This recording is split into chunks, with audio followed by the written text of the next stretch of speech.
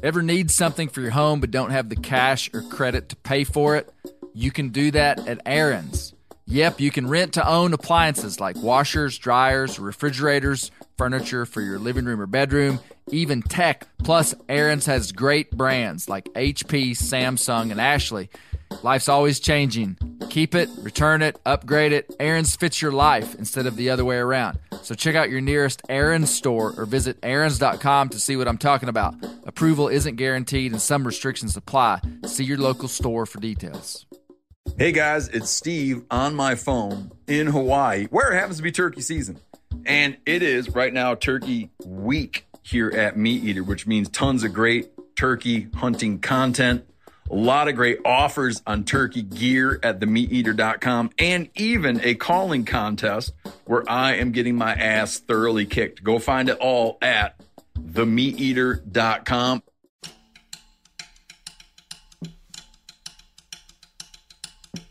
I started going door to door, trying to find out something about the most famous writer of this area, a man named Asa Carter, who wrote under the pen name of Forrest Carter.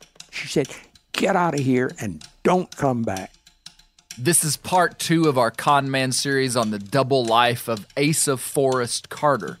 We're diving into the gritty details of the violence, hate, and conspiracy philosophies that themed the first 45 years of his life, and how in the last decade of his life, he transformed into an unrecognizable Cherokee Indian author who wanted to be America's next Hemingway. And he almost did it. Once again, author of Unmasking the Klansman, Dr. Dan T. Carter, and Steve Rinella of Meat Eater lead the way as my guests. Brace yourself because our windy trail will be treacherous as we'll talk about the beating of jazz singer Nat King Cole, read from the Unabomber's Manifesto, and we'll begin to understand how Asa Carter did what he did. We're going neck deep into the mind of a con man. For real, I don't think you're going to want to miss this one.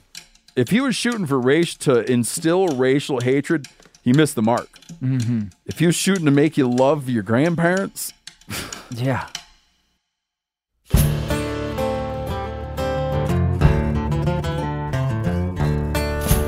My name is Clay Newcomb, and this is the Bear Grease Podcast, where we'll explore things forgotten but relevant, search for insight in unlikely places, and where we'll tell the story of Americans who live their lives close to the land. Presented by FHF Gear, American-made, purpose-built hunting and fishing gear that's designed to be as rugged as the places we explore.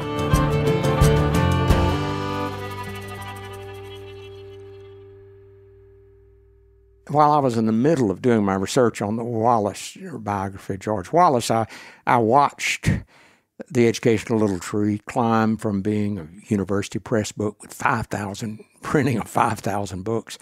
Suddenly it was 100,000, 200,000, and it was on the New York Times bestseller list. And as I considered it, I was probably more indignant than I should have been. I thought, this is a lie. And I read the book. I thought there's nothing wrong with the book, but there is something wrong with claiming to be some Native American, having an Indian ancestry and using it to sell your book. So I contacted the New York Times, and actually when I first contacted them, they didn't believe me. They said, no, he has a long record as a novelist. So I sent them a statement from the ambulance driver he died in 1979 in Abilene after a biblical death that I describe in the book. And he was shipped out of Abilene by air as Forrest Carter, and the hearse driver I talked to said, all I know is that when he arrived, he was Forrest Carter, and when I buried him, he was Asa Carter. That was Dr. Dan T. Carter. He's no relation to Asa. And on episode 1 of our Conman series, we dove deep into the contents of a book published in 1976 called The Education of Little Tree, written by a man who claimed he was a Cherokee Indian named Forrest Carter, and his book was semi-autobiographical. It's brilliant prose about an orphan Native American boy raised by his grandparents while being taught moral lessons about life through their connection to the land and the people in their community. It gives poignant insight into empathy, love, and integrity towards all shades of people except politicians, the government, and anything organized and institutionalized by man, which all these things are inherently corrupt. This all sounds pretty reasonable. Moonshining, deer hunting, fox hunting with hounds, predator-prey relationships, turkey trapping, mules, whippoorwill lore, and how to tell when a watermelon is ripe is all in the book too. It teams with the rich mountain culture of the Great Depression-era impoverished southern Appalachia. However, there's a catch that was relatively unknown until 1991 when a New York Times article by Dr. Dan T. Carter, who we just talked to, exposed the author as Asa Carter. And he wasn't a Cherokee Indian, but he was an ardent white supremacist considered radical even by others in the movement. He was a leader in the Ku Klux Klan under constant surveillance from the FBI. He was involved in several acts of violence, and he was a speechwriter for Alabama Governor George Wallace. Asa Carter was a con man. He was a professional white supremacist dedicated to his craft. He was a wordsmith, an orator, an actor. He had an IQ of 138, and some considered him a media and marketing genius. And I say segregation now, segregation tomorrow, and segregation forever. Those famous words spoken by George Wallace were written by Asa Carter. Today, there is a 1,000-page FBI folder holding all the surveillance done on Asa. He was suspicioned to be a dangerous man. Is that why he had to change his identity? But the latter part of his life, his writing, did that evidence a changed man? We're contrasting the two external data points we have on his life. Number one, a brilliant book of empathy to Native Americans, and number two, a professional life dedicated to racial supremacy. Racism is typically rooted in a desire to preserve one's culture at the detriment of another. It's the manifestation of a fear and insecurity, but it's also misguided love of one's own culture. But loving your culture isn't necessarily a bad thing. I'd say most people of the world appreciate their culture. But if we're trying to really understand who Asa Carter was, I think we've got to see and acknowledge the mechanics at play. In Asa's case, he was very interested in preserving the Anglo-Saxon South, which he believed had been taken advantage of in the post-Civil War Reconstruction, which isn't an outlandish statement. However, the philosophy of his hate preyed on people's bitterness, weakness, and fear. The rudimentary, carnal, corrupt ideology produced nothing but more brokenness. What makes crazy men so dangerous is how close they are to being incredibly normal. I'd also like to say that I'm not telling this story to demonize the South, nor suggest that we're a bunch of racists down here. On the contrary, this story is so extreme, it stands out like a strutting gobbler in a wheat field. To say that the South hasn't massively moved forward in racial reconciliation since the Jim Crow days would be inaccurate. And it would be as inaccurate to say that racism doesn't exist here in 2023. And I think stories like this are important to talk about. I think it helps us understand where some of this stuff comes from and how to fix it. It's important to remember that Asa Carter died at the age of 54 in 1979, the year I was born. So we're just guessing about his motivations. Here's Dr. Dan T. Carter, who I'm going to call Dan to keep things simple on this podcast, who is now 81 years old and sharp as a tack. He's going to tell us about his on-the-ground research on Asa in the 1990s. Well, the summer of 1991, when the posthumous book, The Educational Little Tree, became so popular, I thought, I got to find out something about this guy. So I had been in Alabama doing a lot of research, and I drove up to Anniston, went to the local library. They were very helpful, but I couldn't exactly find out where he lived. I knew the area, Darmanville it was called, in a rural area there. So I drove out there. My wife was with me, and I think I could be a con man, I guess. I was never dishonest with anybody, but I would always say I'd go up to doors or business. I went to several small businesses there and said, I'm trying to find out something about the most famous writer of this area, a man named Asa Carter, who wrote under the pen name of Forrest Carter. And everybody either claimed they didn't know anything. But then I started going door to door, and this is real journalism.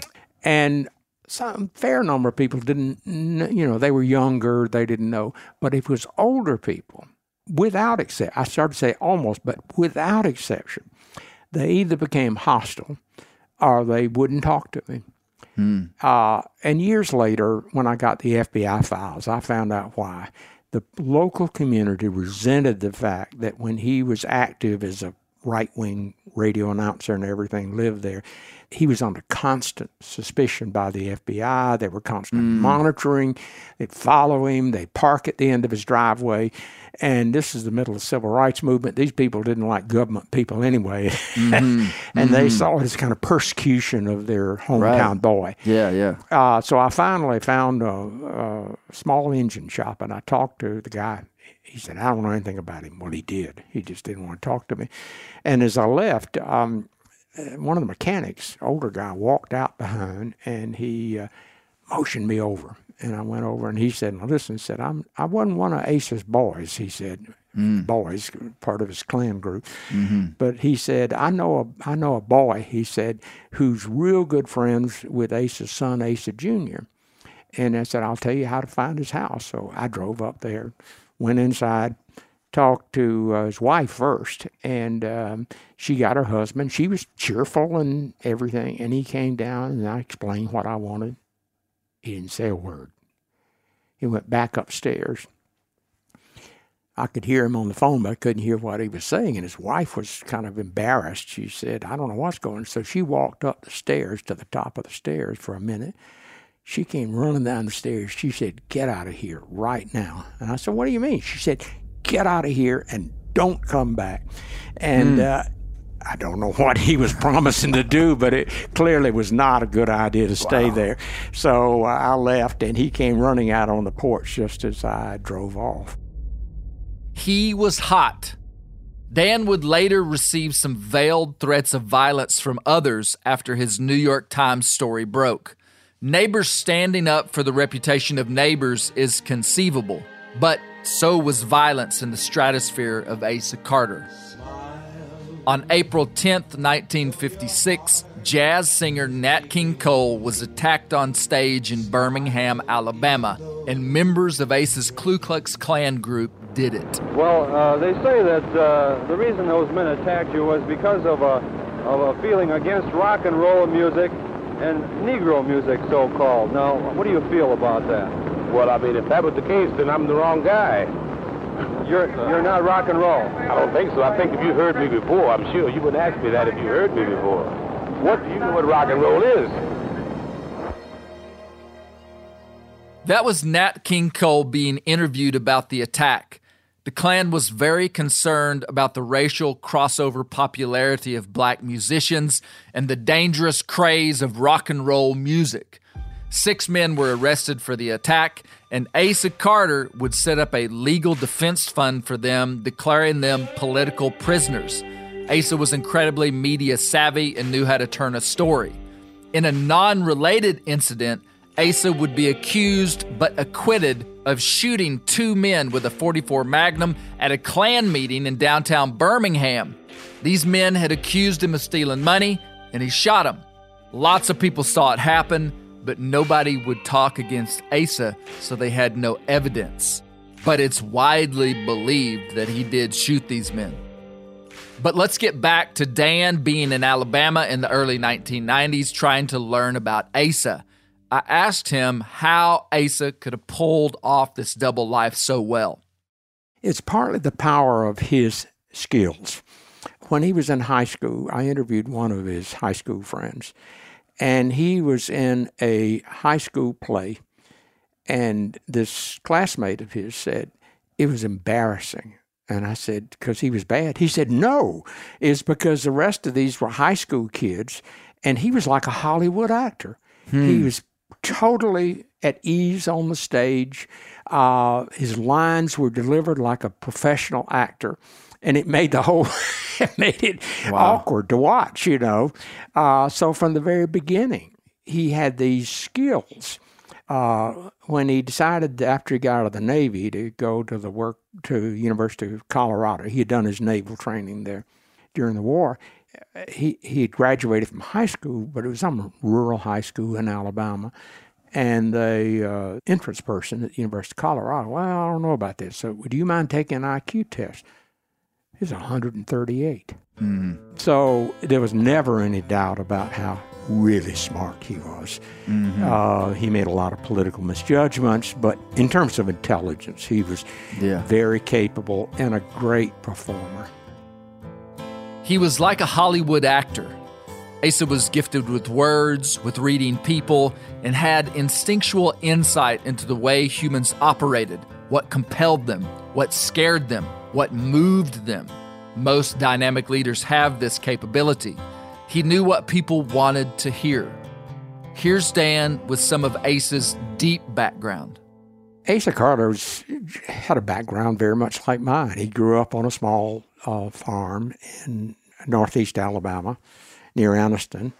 And there's no evidence at all during his high school years from his classmates that he was anything other than a typical white Southern boy. I mean, sure, all of us of that generation, his generation, and even up to mine, were unconsciously racist. But he wasn't, there's nothing to indicate he was virulent about it at all or even obsessed about it. So there was nothing, in his early childhood that indicated this. And then he had some traumatic event. He enlisted in the Navy in the officer training program in 1943, and he flunked out. Not because he wasn't smart, but because he went to a rural high school that just did not prepare him for the rigorous kind of program involving mathematics and other things. He just didn't have the background, and it really embittered him. And he was now 18, almost 19 years old. He goes in the Navy. He becomes a radio operator, a very courageous one. He serves in combat. But while he's on a ship in the Pacific, he meets a small group of people who are studying a series of racist, anti-Semitic, anti-black writers, Gerald L.K. Smith, names that you might not be familiar with today, but were really big in the 1930s and 40s. Many of them growing out of the fascist movement of the 1930s. And they couldn't talk about during the war.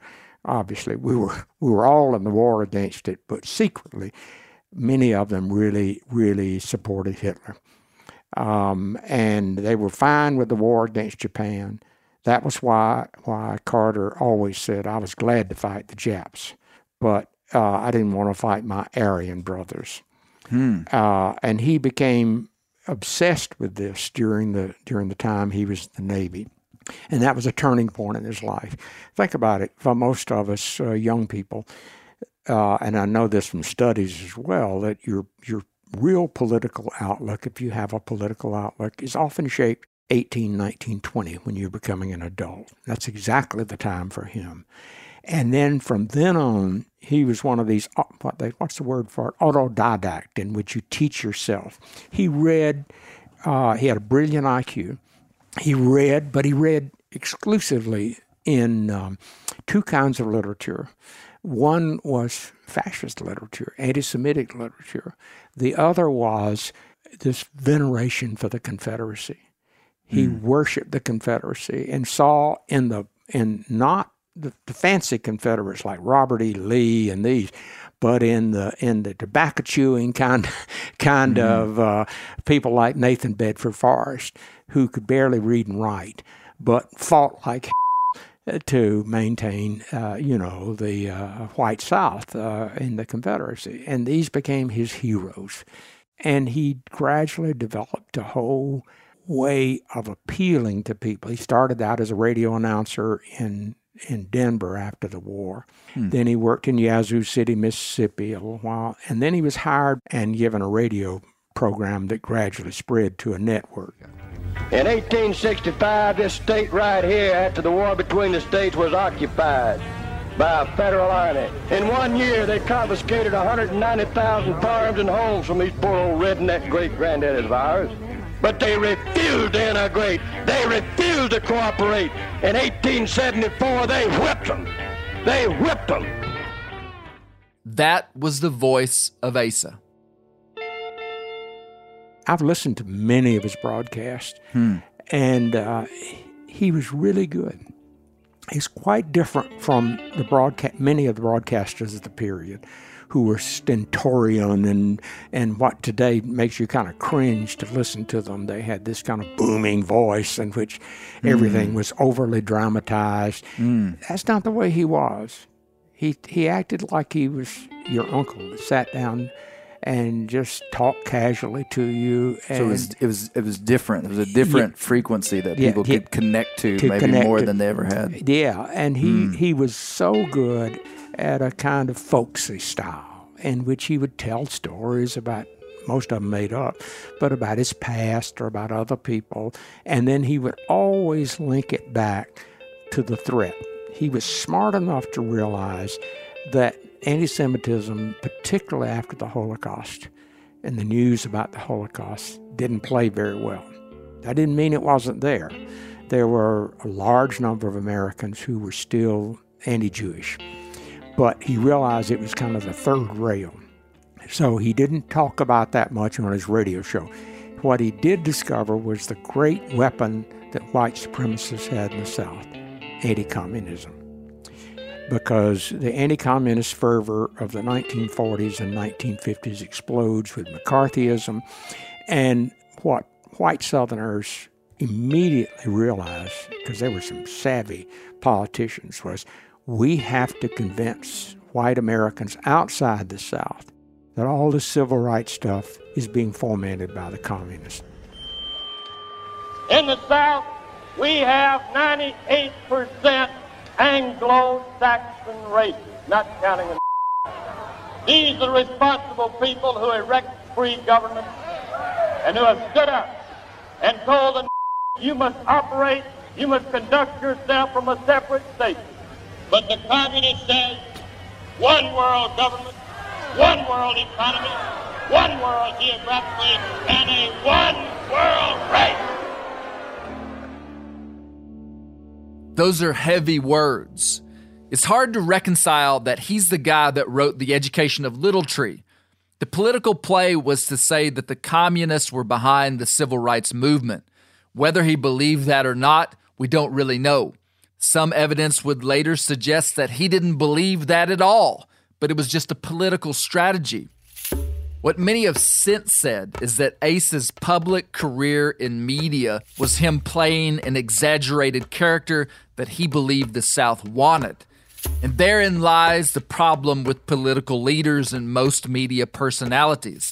They've got to get ratings and votes, so they do what sells. And like a nasty social media algorithm, they give the people their base level desires of what they think they want. Do you realize how nasty and dirty social media algorithms are? They'll feed you and your kids filth and tell you it's a favor. And media and politics do the same thing. Do you see these reoccurring themes in American politics? Here's Dan on anti-communism. And that became the theme, his theme, and that of other right-wing radio broadcasters, not only Southern, but Northern as well. That the Communist Party is maneuvering these people, that they're not smart enough to do it on their own. And in their publications, as opposed to their sort of inner publication, is really the Jews that were behind it. And it would sort of be on the periphery all the time. So that, for example, in his broadcast and the broadcast of many of these people, they would often emphasize the Jewish names of individuals who supported civil rights. Because it was true, and as a whole, Jewish Americans were a group that were much more supportive of African Americans than generally white Americans were. So he was able to get away with it mostly. He did run into a problem in 1955. He overstepped himself, and in a radio broadcast he talked about the Jews and their role in fomenting this. And actually it was a group of white businessmen who were closely tied to the Jewish community in Birmingham who said to his sponsors, "You got to get rid of this guy." And they succeeded, and that just reinforced his, belief the Jews were behind. They fired me from my job. He later ended up doing other radio broadcasts, but never as successfully as he originally was. Asa became so radical that he outpaced his peers. But deep down, he believed the Jews were behind the civil rights movement and they intended to deconstruct the current South. What's odd to me is it seems like a lot of people were interested in deconstructing the South. Here's an interesting observation from Steve Rinella about Asa's book, The Education of Little Tree. Some of this just doesn't make any sense. Here's another one I stumbled over, knowing about the presumptive feelings of this Klansman, okay, and their antipathy and hatred of Jews and religious persecution of Jews, okay. So here I'm reading The Education of Little Tree, and there's a storekeeper that treats these guys very well. And one might look and be like, oh, of course, they evade the Jew, the storekeeper, okay. There's a storekeeper who's Jewish. Little Tree overhears someone refer to him as a Jew and mentions his stinginess. Little Tree goes on to say, Mr. Wine was not stingy. He was thrifty and paid his obligations and seen that his money was used in the right manner. Later, he says he's worried about this. And he says to his grandpa, what is a Jew? Okay? So you're like, so as the reader, I'm like, what's grandpa going to say now? Knowing that we have a Klansman espousing his beliefs, what will grandpa's answer be? Grandpa just says, I don't know. Something is said about him in the Bible, somewheres or other, must go back a long ways. Like the Indian, I hear tell they ain't got no nation either. End of story. As political rhetoric, what is that gaining? The primary character, Little Tree, is introduced to a person who stereotypes this individual. He's a Jew, he's stingy. And they spend a lot of time talking about the difference between stingy and thrifty. Stingy, you just hoard things. Thrifty, you have things that matter. So you don't spend on things that are frivolous because you want to focus on things that matter. This is a conversation they've had. He says, the guy's not stingy, he's thrifty. He just wants to know where his money's going. It seems like it would have been an easy spot to throw him under the bus if he wanted to. Once again, we're conflicted with the first version of Asa's life compared to the presumed life of a man that could write The Education of Little Tree. Does that make any sense to you? It doesn't to me. Just to clarify the timeline, Asa Carter's life as a professional racial supremacist media personality was in the 1950s into the early 1970s. Asa ran for governor of Alabama in 1970 against George Wallace. On a platform so radical, George Wallace was the moderate candidate. He claimed that Wallace had left the cause, and Asa's message that had been so well received for 20 years was now obsolete. It didn't jive with the voters of Alabama, and he received 1.6% of the statewide vote. Hey, it's Turkey Week, March 11 through 17. Free shipping on all orders at First Light, FHF Gear, Phelps Game Calls, and the Meat Eater store, too. You can pick up all the First Light gear that I wear in the turkey woods, plus so much more, including Meat Eater by Phelps turkey calls, which are straight up killers, and Vortex red dots at 20% off. We're going to get you set up for the turkey season. So set up, in fact, that all you have to do is focus on that tom. So head on over to themeateater.com, March 11 through 17 for Turkey Week. Here's Steve with an interesting tidbit on Asa's political career. This is another thing people got to go back to their history books and study up on. These guys are all Democrats. Right.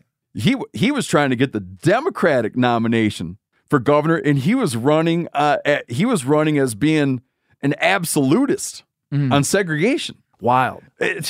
Listen, I keep, like, as we're talking, I keep warming up to the idea that there's just like a unstable hand here. Yeah. But then you get into this. How could you write so tightly and so beautifully? It was after the devastating loss of this political race for governor that Asa began writing the novels he'd always wanted to write. He knew he'd never get published as Asa Carter, so he changed his name to Bedford Forrest Carter, which eventually just became Forrest Carter. And FYI, Nathan Bedford Forrest was the first Grand Wizard of the Ku Klux Klan, who would later renounce his involvement in the Klan. We mentioned him before on our episode about Holt Collier. Here's Dan with more details of Asa's identity switch. So with that change of identity, obviously in public, like if he's talking to Barbara Walters, yeah, he's going to speak like Forrest Carter, look like Forrest Carter, talk like. Did he maintain that identity like throughout his whole life during that period? Yeah, absolutely. Was he married? What about he was married to, his wife's name was India. That's right. Is that correct? That's right. When did he marry her? He married her right out of the Navy in 1947. Okay, so she was here for this whole thing. Oh yeah. And she was very much his supporter, and played along with the whole thing. She didn't even. She lived. They bought a house, as I describe in the book, through a flukish set of circumstances. He came into some money. And he bought a house down in St. George Island, and she lived down there. But he spent most of his time in Abilene. He came into some money. In 1972, Asa wrote his first novel under the alias Forrest Carter, which he titled Gone to Texas. And the movie rights to the book were purchased by Clint Eastwood, and he made it into his breakout movie, The Outlaw Josie Wales. And this part is absolutely wild, almost unbelievable. But knowing that he was being tracked by the FBI, Asa went to the FBI office and told them how to get in touch with him if they needed him, because he was about to, quote, make some money for the first time in my life, and I don't want anything to screw it up. This is a direct quote from the over 1,000-page FBI file on Asa. He then moved to Abilene, Texas.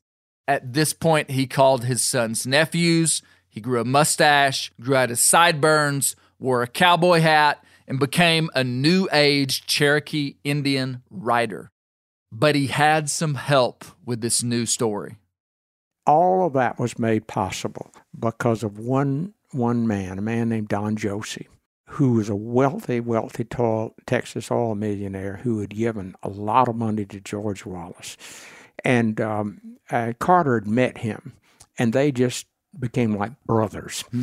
And when Carter contacted him in 1971 and said, look, I want to change my identity and move to Texas. And the two of them came up with this background story. Don Josie would meet with newsmen when he first started trying to promote his book and say, yeah, he worked for me for 25 years as a bronco buster. And Don Josie owned several ranches. He said he was here and there and wherever. And okay, so he had an accomplice. He had an accomplice who set up the background story for him. Okay. And so when anybody asked about, well, why didn't we hear this guy's, all these years, and he came up with these stories about how he was a storyteller to the Cherokee Nation. Well, it's just strange. Nobody went back to North Carolina, Eastern Tennessee, and said, can you tell us about this? Nobody ever checked into that, It's partly the power of his skills. Asa had skills. The release of the book, The Outlaw Josie Wales, and Eastwood making the movie was the beginning point of his new life.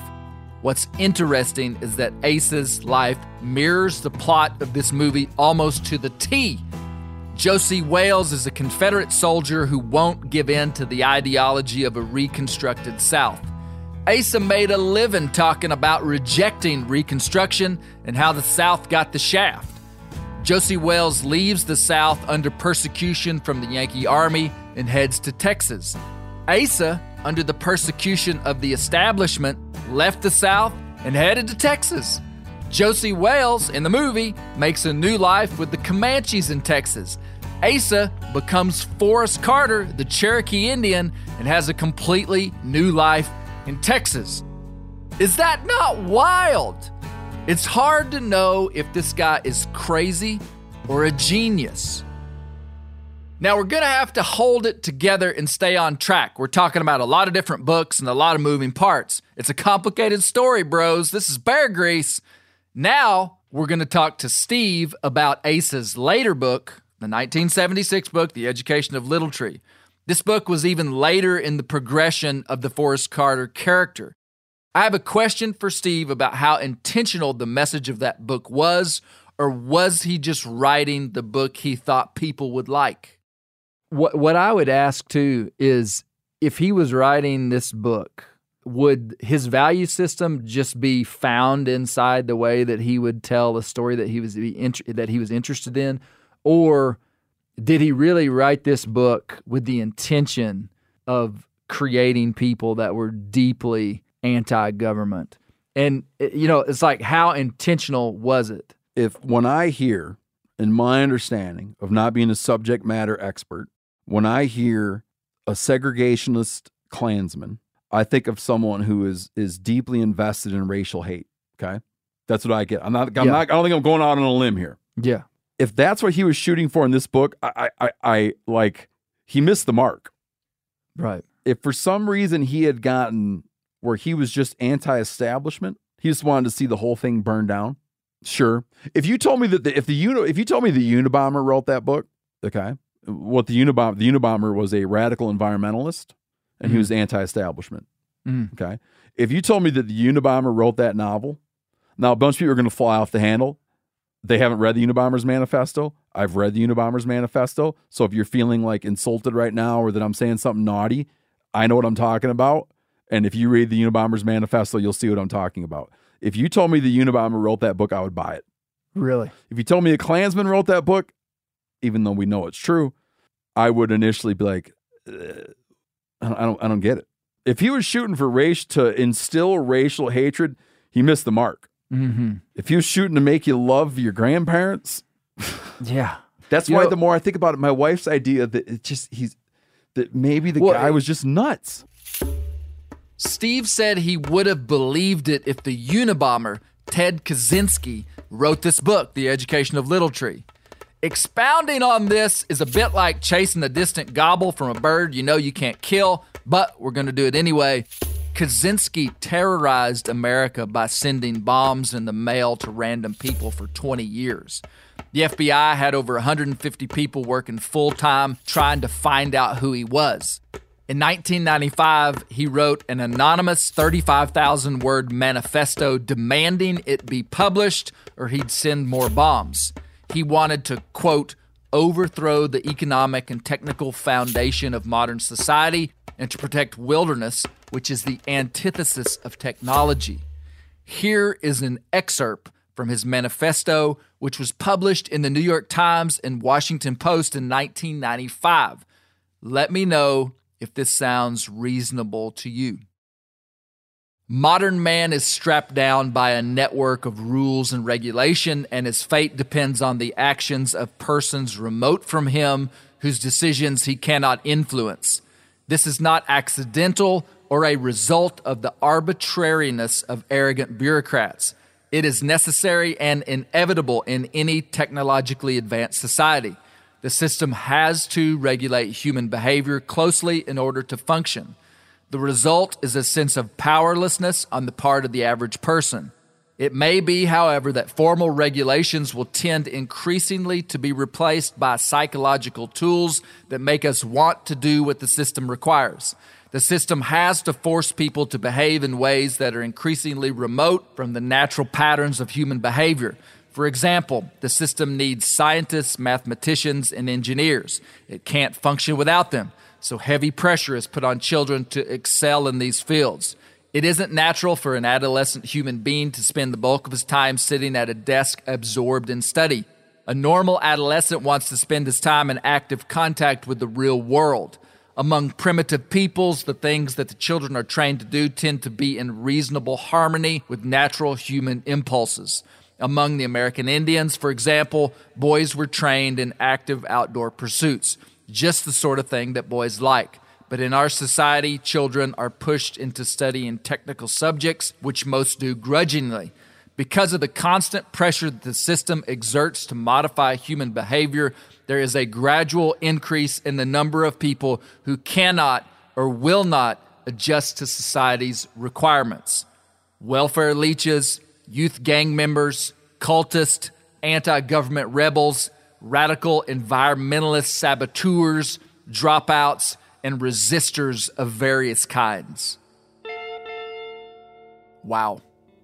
Now I can see what Steve meant when he said the Unabomber could have written The Education of Little Tree. And now you can say that you've heard part of the Unabomber's manifesto, and it caught you and me both by surprise. Remember what I said about the trouble with some crazy folks is that they're often really close to making rational arguments that make a lot of sense? Yep, we said that. Here is a throat punch question for Steve Rinella on Ace's writing. What in the heck was he trying to say? Man, knowing what we now know, I got two ideas about it. You asked me how I became introduced to the book. I was in a class about it was political rhetoric. We read works from people who had like an axe to grind, okay? And one day he gives us Education Little Tree. As far as I can remember, he probably gave us 2 nights to read it. We all come in and we talk about the book for a while. Everybody's kind of blown away about the book. This is pre-internet, so you can't look stuff up good. And he says, what would you think if I told you that was written by a Klansman? What does that change? Now, to answer that, I want to point out a thing that I also became aware of in college is we were introduced to a lot of theories of literary criticism. You can read a text, a book. You could read this book and apply a Marxist criticism to it, meaning you're going to read this book and we're going to look at how does money influence behavior? Okay. How does like the big man eat up the little man? Okay. Let's say we're going to look at it from a feminist perspective. What is the role of the grandmother? Okay. Why do, when certain things are happening, the boy and the grandfather go and do them, but the grandmother doesn't participate? What does she do while they're gone? And we'll look at this whole book just in gender. Okay. That'd be like feminist criticism. But there's this other idea in criticism. It was popularized by this guy, Roland Barthes, who's a philosopher and critic. And he brought up this additional way to look at a book, which is called death of the author, to look at art or books or whatever. Meaning, a text is only itself. It doesn't matter what the author meant. The author's biography doesn't matter. The author's background doesn't matter. It doesn't matter. The text is itself. The text is its own living, breathing thing. Don't burden it with what someone meant. Right? Right. When a song means something to you, okay, let's say you listen to a song means something to you and it feels a certain way. And then someone says, oh, no, that's not what it's about. If you listen to the lyrics carefully and then you watch this interview with the songwriter, you'll see that it's not about heartbreak. It's about his mom. The death of the author stuff would be like, that doesn't change it. When I hear it, that's how I feel. That's what it made me think of. I don't care what he thought. He has nothing to do with this. It's a thing. It's a piece of art, and there's my interpretation of it, and all that is just extra. So if we look at this book that way, you can't help but think it's about all the things you and I were talking about earlier. There is a lot to be said about environmentalism and how you view and respect nature. There's a lot to be said about the obligations you have to the people around you. There's a lot to be said by selfless giving, generosity, right? Tons of that stuff to be said. But when we bring the author back into it, which is kind of what you're getting at. We bring this Klansman, this segregationist Klansman author back into it. And you go like, well, what was it all about? There's 3 takes. One is my wife's idea. I'm going to tell it to you, and I'm going to leave it hanging. One take is that he changed. He was wrong. This is his apology. Right. One take is that he didn't change at all. and he is something of an anarchist. He despises the U.S. government.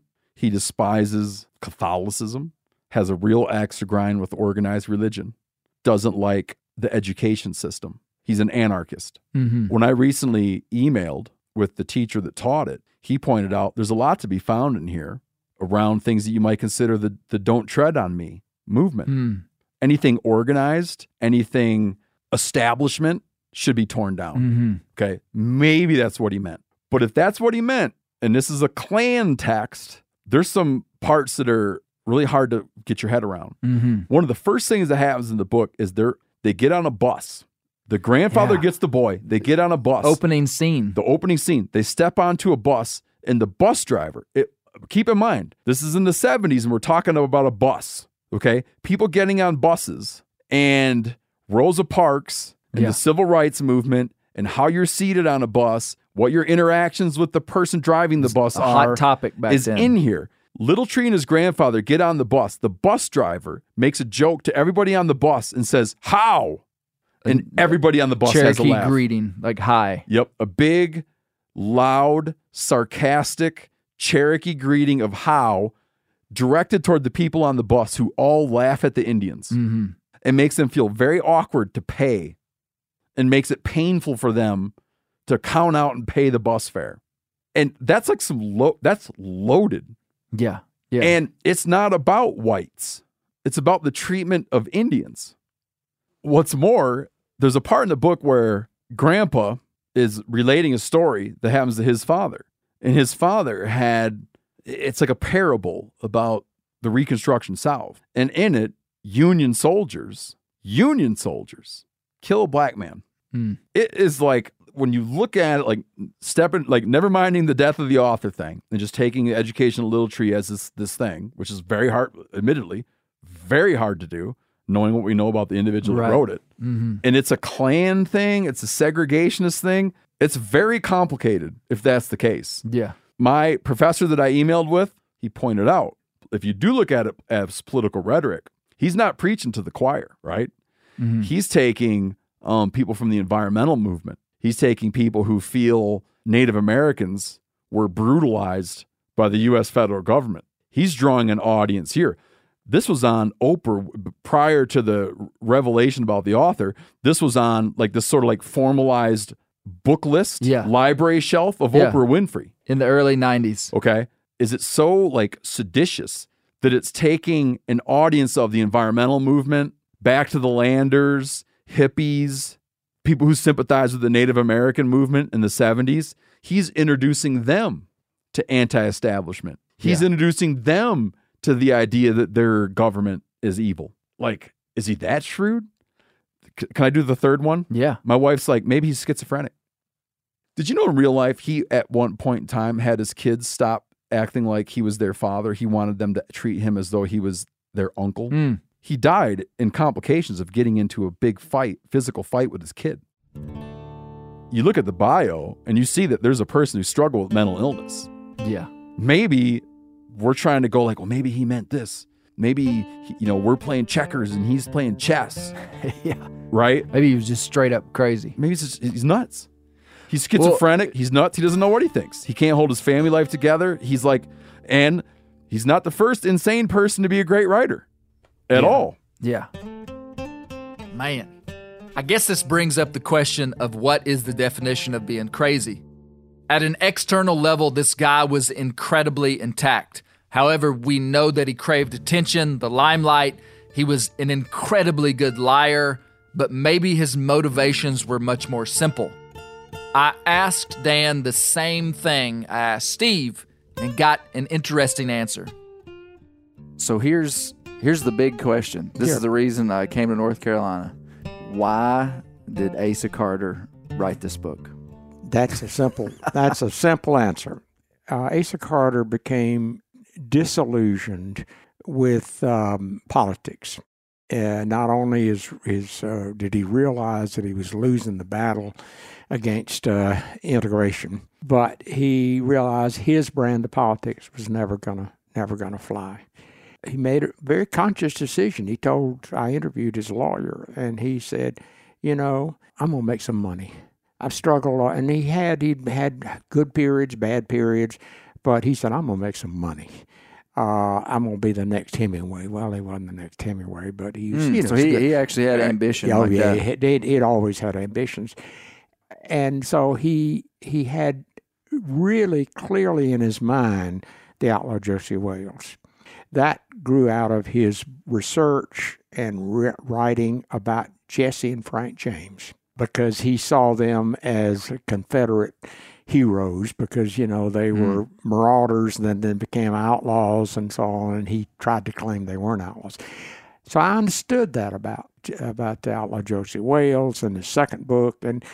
But the Indian thing, it was only as I began to dig into it that I really began to understand.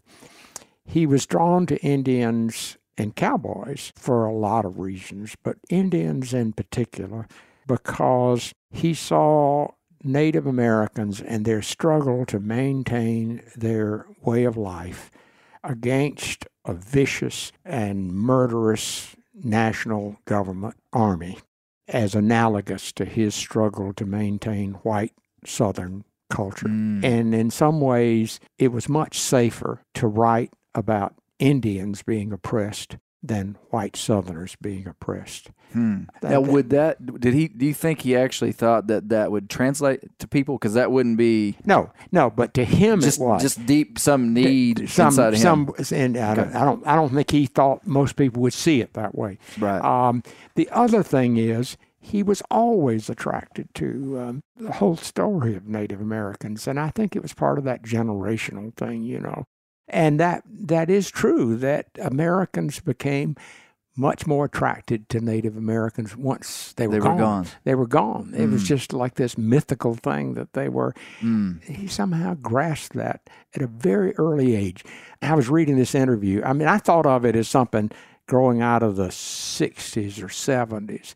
And Fred Berger, this guy that I'm really indebted to, he died suddenly of a heart attack, but he had interviewed a lot of people. But he interviewed one of his shipmates, a guy named Gordon Lackey, who was his closest friend when he was in the Navy in World War II. And it turned out he told the whole story of Little Tree when he was 18 years old. Just as a... It's a story. He just said, I grew up with, my grandpa was a Cherokee American, and he told the story of Little Tree. As if it was him. Like he lied to these guys. He lied to this guy. And Lackey said, when Fred interviewed him, he said, I thought maybe he was a bullshit here. But he said, then most of us were in the Navy, when we talked to each other. But it was fascinating to me that at age 18, he already had the basic outlines of that story. And it was just waiting. And he didn't begin that writing that until later.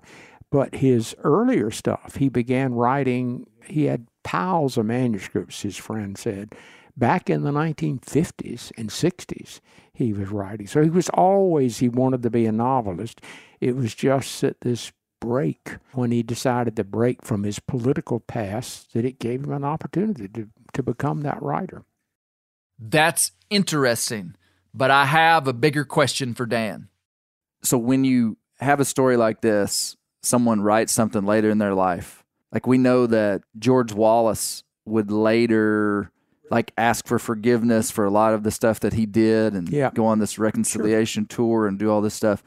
Some people would read into him writing this empathetic book towards Native Americans and say that he was just a changed man. Yeah. In the book, you say that he maintained being a racist his whole life. Now, how do we know that?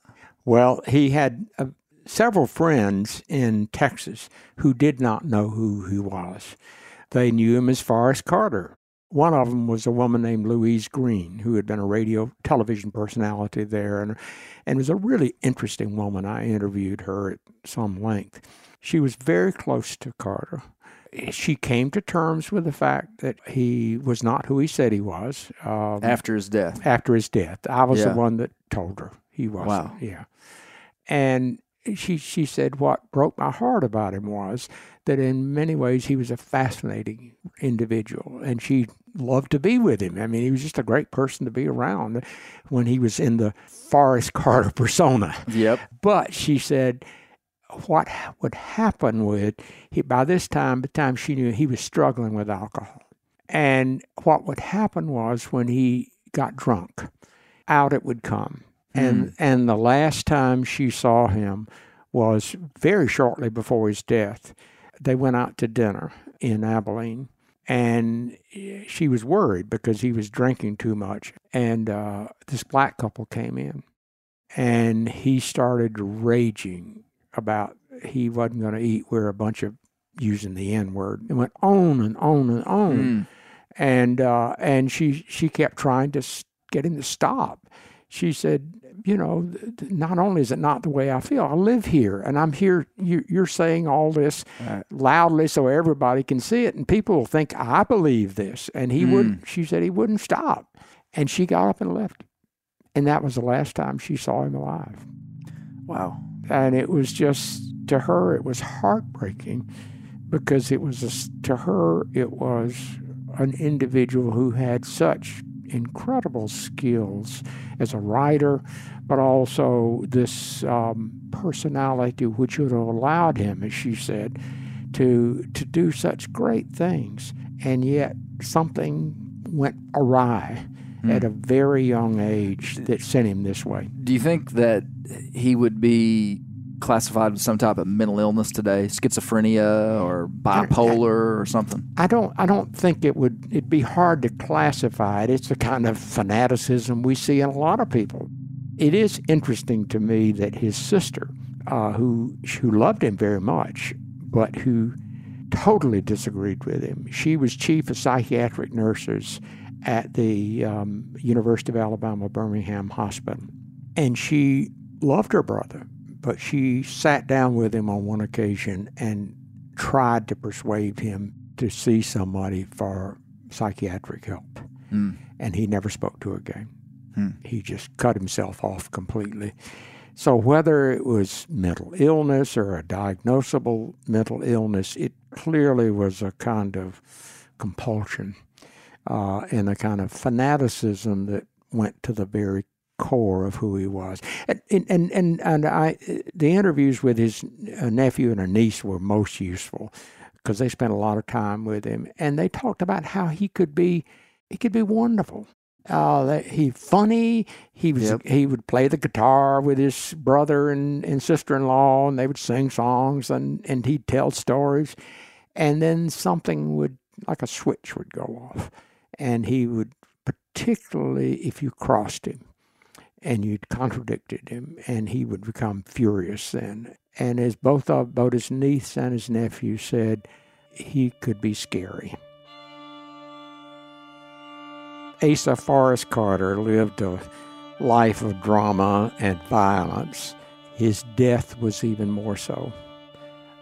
For years, we knew that there were suspicious circumstances. I mean, this was common knowledge at the time, that he died, and the official autopsy showed that he died of being unable to regurgitate food. He choked to death on it. But there were also rumors that something terrible had happened at his son's home, but no one could tell exactly what happened. And in 1991, I'm not tooting my own horn here, but I went out to Abilene and I met Judge Samuel Matta, and I told him what I was interested in and had written him ahead of time. And he got the sealed police report out, and which had been sealed since no charges were ever brought. And he found a way for me to get access to it, even though it was sealed. So we got to read the book to find out. And if you want to find out his death, which, as I said, certainly has kind of biblical overtones, just read the story of Cain and Abel. You read the book. Well, I am just an old rebel. Reckon that is all I am. For this carpetbagger government, I do not give a dad blame. I'm glad I fit again it. I'll keep fighting till we won. And I don't want no pardon for nothing that I done. No, I don't want no pardon for what I was nor what I am. And I won't be reconstructed, and I don't give a dad blame. This is Asa Carter. May God bless you, and I thank you for listening.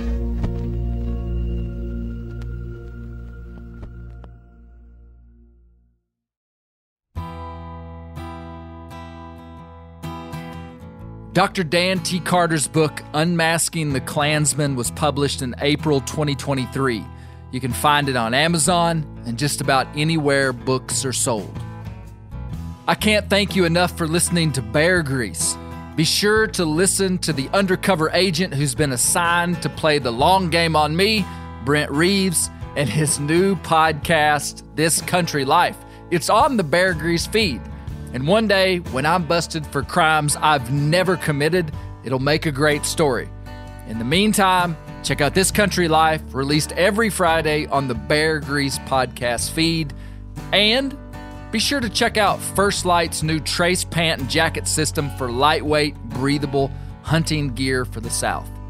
I look forward to talking to all the folks on the Bear Grease Render next week. Talk to you soon.